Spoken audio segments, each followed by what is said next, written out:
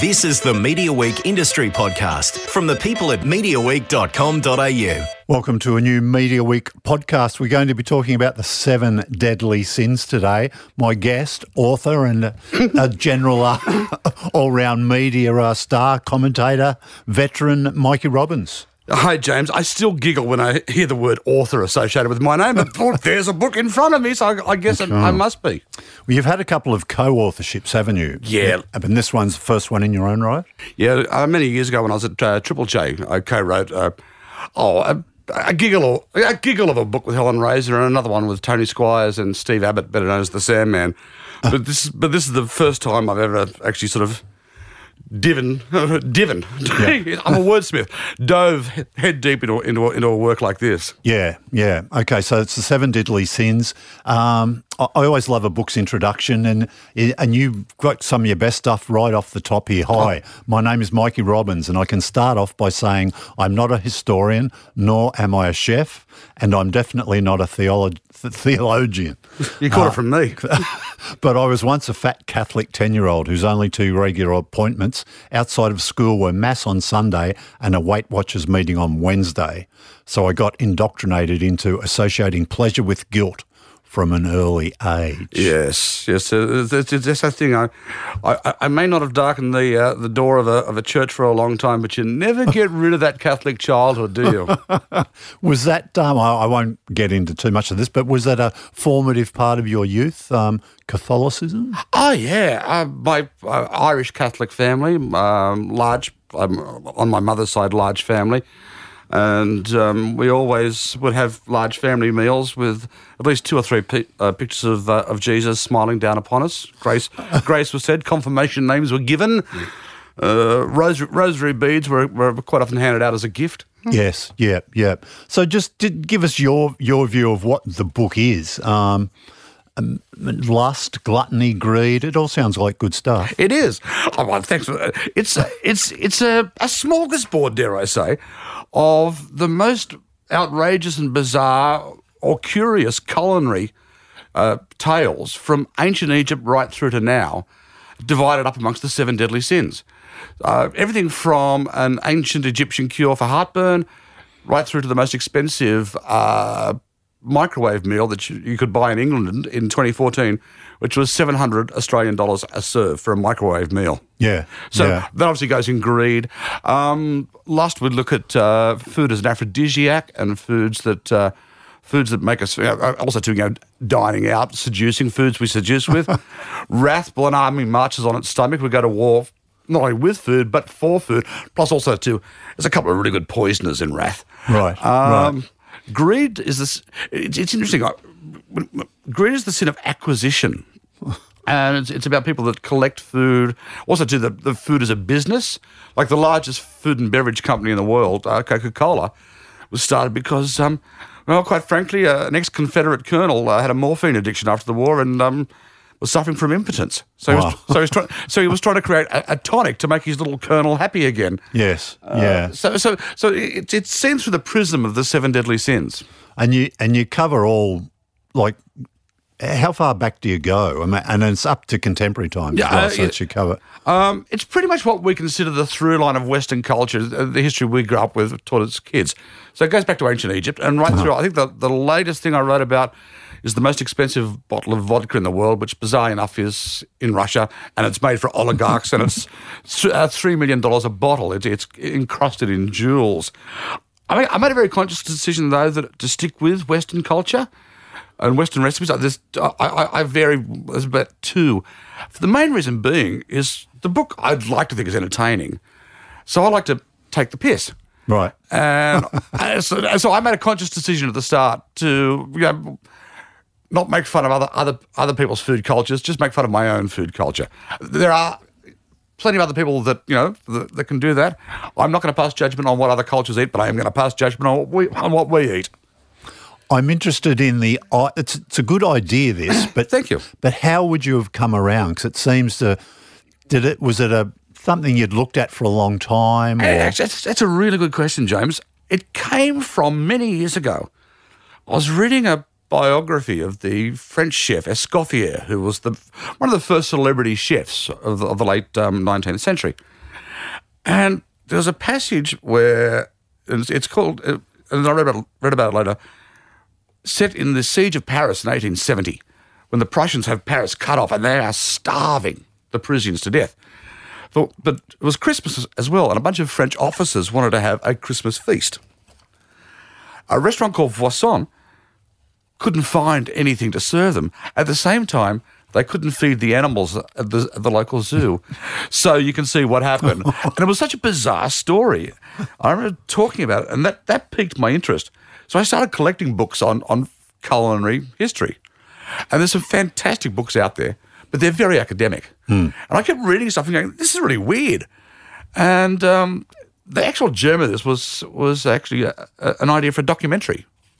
Okay. And we developed that up. And then a while ago, my agent said, do you reckon there's a book in it? And I thought, that's not a bad idea. And so I disappeared off into my home office for a year, and a year later I'm out with a book.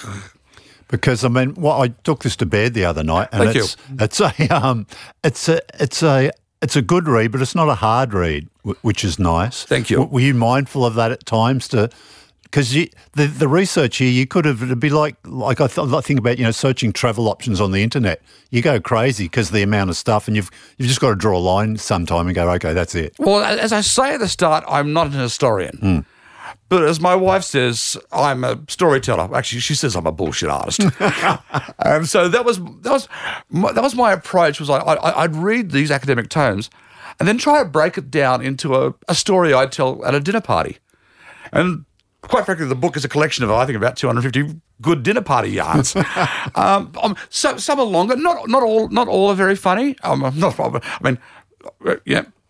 trying to be humorous most of the time, but there are some stories which are really quite serious and interesting, like the tale of the woman that invented the dishwasher after the Civil War, which is a great story.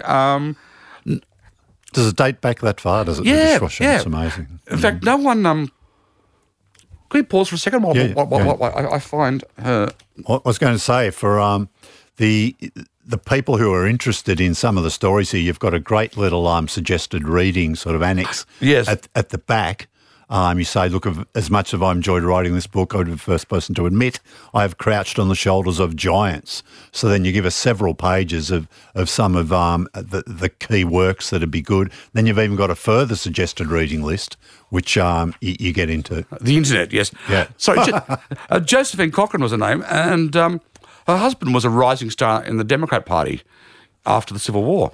So they throw these large dinner parties. They also had antique Chinese crockery. She came down one morning and a plate was chipped, so she decided not to let the servants do it. She'd do it herself. Right. She couldn't. It was just too much. So one morning, her father was an engineer. One morning, she had a brainwave, ran to the library within half an hour, had designed a dishwasher that worked off water pressure from the tap. Oh. The problem was she was a woman without an engineering degree. She couldn't find a male engineer to draw up the pattern who didn't want to change her basic design. These days we call that mansplaining. And eventually no one bought it, but she sold it to the second largest hotel in Chicago. And the story, she writes about it in her autobiography. She has a meeting with the manager of the hotel, and she's in the foyer, and she almost faints because it's the 1880s at that stage, and a woman on her own in a hotel foyer was a lady of the night. Right. She said she'd never been out in public without her husband or her father on her arm. I'll cut this long story short. She sells it to the hotel. She then goes on, works up until 3 weeks before she dies, and then the company that buys the patent goes on to become Whirlpool. Right. Wow. So that's one of the more serious stories. Then again, there are stories how we got the word for avocado from the ancient Aztec word for testicles. So I balance them out, mate. I balance them out. Yeah, okay. There's some repetitive themes, like farting is one of them.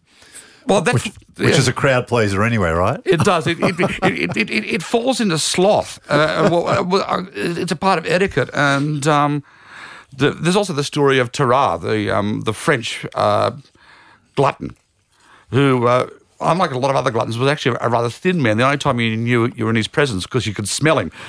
Tarare coming from tarare, the French phrase for an explosion. The guy was deeply gaseous.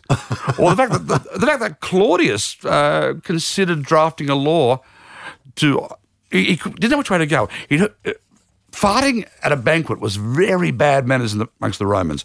And he heard the story of a friend of his who fainted trying to hold in a particularly loud fart at a banquet. So he drafted a law to make farting legal. So it's really funny when you go back to the old etiquette books, and I did a lot of research on 13th century, 15th century, and 19th century etiquette. Just things you wouldn't, like from the 13th century, if you're at dinner and you blow your nose, do not show others what's in your hand. And this is my favourite. This is from a religious cleric.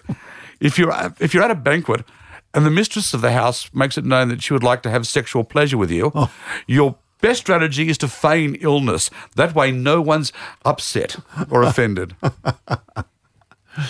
There's a nice little section of colour plates in here, some illustrations from, overall periods. There's some interesting, 20th century stuff, and it goes right back to the old days, so that's always good to see. Oh, I was very lucky. We managed to find a World War I poster about the women that were known as the Donut Lassies, who were Salvation Army women who went over to raise the morale of the troops, American troops in World War I. And the way they did that was to make donuts for them, but they had to improvise.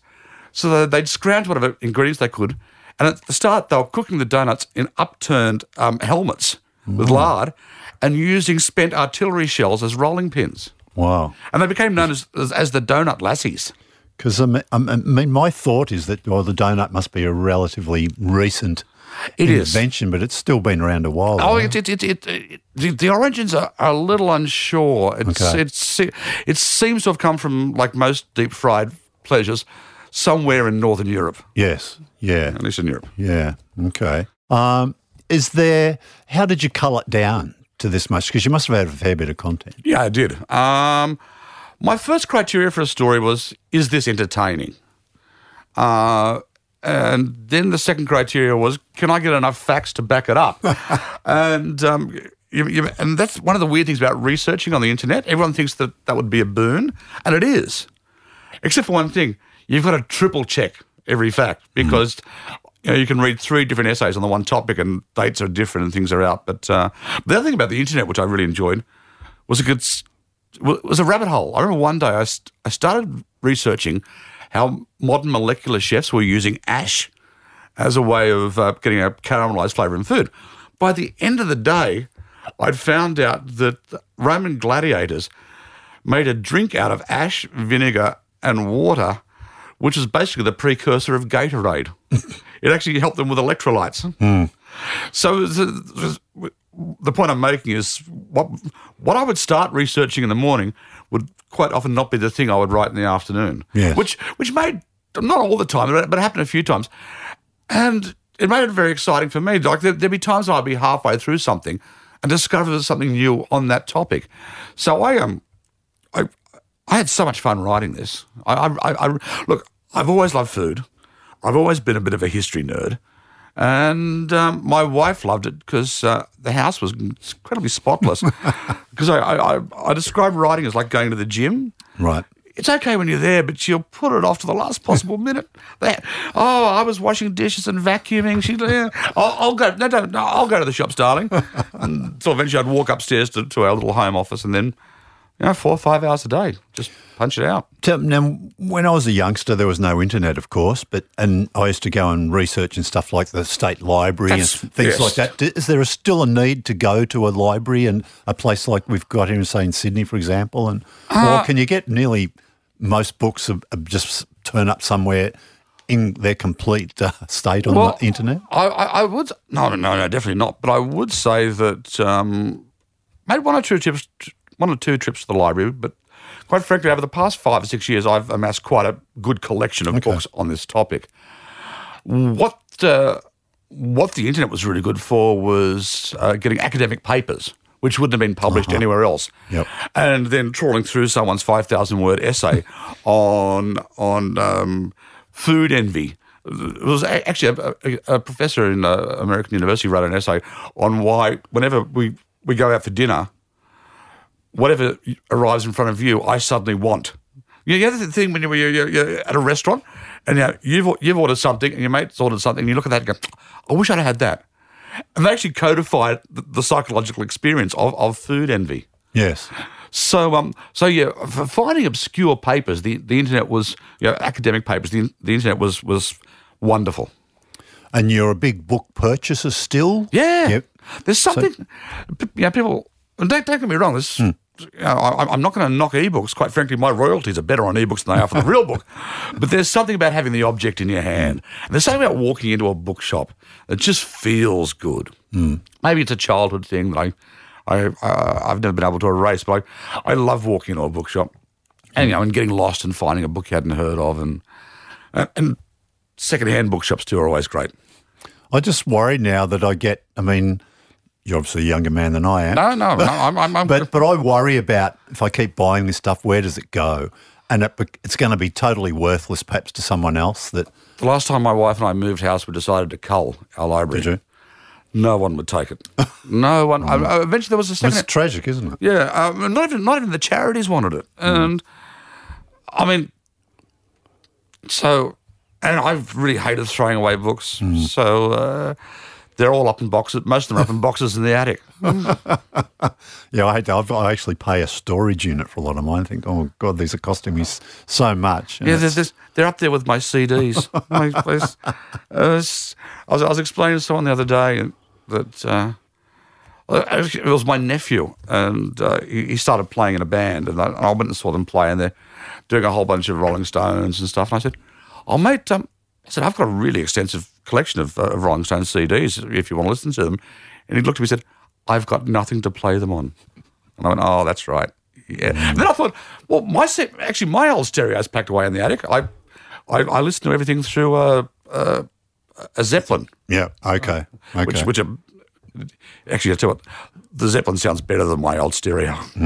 Yeah, it's almost if CDs will probably disappear before vinyl completely because vinyl's beautiful. Yeah, vinyl's good and it's got a place, but CDs you can sort of do without, can't you? And then you can have either vinyl or stream your stuff, I guess. Well, the thing about someone made this point to me the other day about vinyl records. We lost the art of album notes. Remember when I remember buying the first Jethro Tull album, that was, and it came with a beautiful little essay on the back cover that explained the recording process of it. And we've sort of lost that a bit. Oh, absolutely. I know the Beatles, aka the White Album's just been re-released, and the vinyl is just staggering. There's a brilliant book, there's liner notes, there's even more versions of all the songs. So for people still in vinyl, you're really getting spoiled. The White Album is one of those. It's one of those albums that really shows your later adolescence, where you go, it's like, I used to like the early Beatles, but now it's so number 9, number 9, number 9. How did you get on with your publisher, Simon and Schuster? Was the editor sort of cracking the whip to get this finished, or how did that go? I couldn't have asked for a more wonderful editor. Brandon was just fabulous. Simon and Schuster were great. They got the concept of the book from the very start. In fact, to be honest, the object I'm holding in my hand far exceeds my expectations. The artwork is beautiful. Wait, is there a story behind that? It's a great cover. Yeah, it's a painting from 1590. Oh, okay. Of a Holy Roman Emperor, but it's made out of fruit and vegetables. Yes, it's a beautiful painting. And it was funny, we had the meeting to pick the cover. They were holding it back, and I said, "I know you're holding one back." And then I went, "Yeah, that's the cover. That is," because I'd come along with my own ideas. And there's that moment in a meeting where you go, "No, they're right. They're right. My idea is cute, but their idea is right." But yeah, Brandon's background is non-fiction, and so he was really good at keeping me on the straight and narrow when it comes to writing facts and stuff. But also too, he's got a very dry sense of humour. So he got the gags as well. And also too, it was very much on me not to push the jokes in the book. Like I didn't want the book. I wanted the book to be entertaining and amusing, but I didn't want it to be gaggy. Sure, And he was very good at that. I don't want to probe your financials or anything, but can you make a living as an author, or is this a labour of love? Ask me next year. I don't know. Yeah, ask me. It is a labour of love. I did it because I love it, and apparently the publishers are happy with the way it's selling. I don't. I will assess it in about 6-7 months' time. Yeah. Okay. It'd be remiss of me not to acknowledge your brilliant media career, Mikey, on TV, radio. You did breakfast radio for a long time, didn't you? Yeah, I had a couple of stints the longest was at Triple J, then I did the M's. Then, do you remember Radio 2? That digital startup that didn't really happen? No one remembers that. That wasn't the one out at Parramatta or something. Homebush. Yeah. I actually went to the launch of that. I think you were there too. Did Doug Mulry play that? Someone? Or no, was it from Newcastle, you know him, Love is in the Air. Yeah. John Paul Young. John Paul Young played then, didn't he? It was a very bizarre experiment, that one, wasn't it? It was one of those weird ones where you're like, is anyone listening? Oh, okay. And then a couple of years at Vega with my... of course, yes. With Tony Squires and the late dearly missed Rebecca Wilson. Yeah. That was a drive show, wasn't it? No, it was Brecky. Oh, it was Brecky, was it? Tony and Rebecca did drive. They started in drive, and then they moved into breakfast with Ange Caturns. Right. And then Beck got the flu, and I came in one day to fill in for her, and that was in December, and I was full time by January. Wow. And so I spent a lot of time in my life getting up before sunrise. Yeah. Vega, of course, and it spent a little time as a classic rock station. Then it's now Smooth FM and working. Yeah, doing very well. It's one of those things where I was saying to them when they changed format, this will never work, and I was like, you just proved me completely wrong. And of course, long time on Good News Week. Yeah, that was it was so funny, that show. It was the show they couldn't kill. At the end of the first year, I was told we were axed. We then came back and did 2 more years at the ABC. Then we did a couple of years at 10. And then we got axed again. And then I went on a Triple M. And I was coming home from holiday. I was at the airport. I was coming home from New York, actually. Long story short, we went to New York because, you know, the raffle out the front of Woolies where you can win I won it. Really? Yeah, I won a little car. So and as I was coming back through off the plane, Ted Robinson, the EP of Good News Week, called and said, Channel 10 want to do 6 reunion specials of Good News Week. And I said, oh, cool.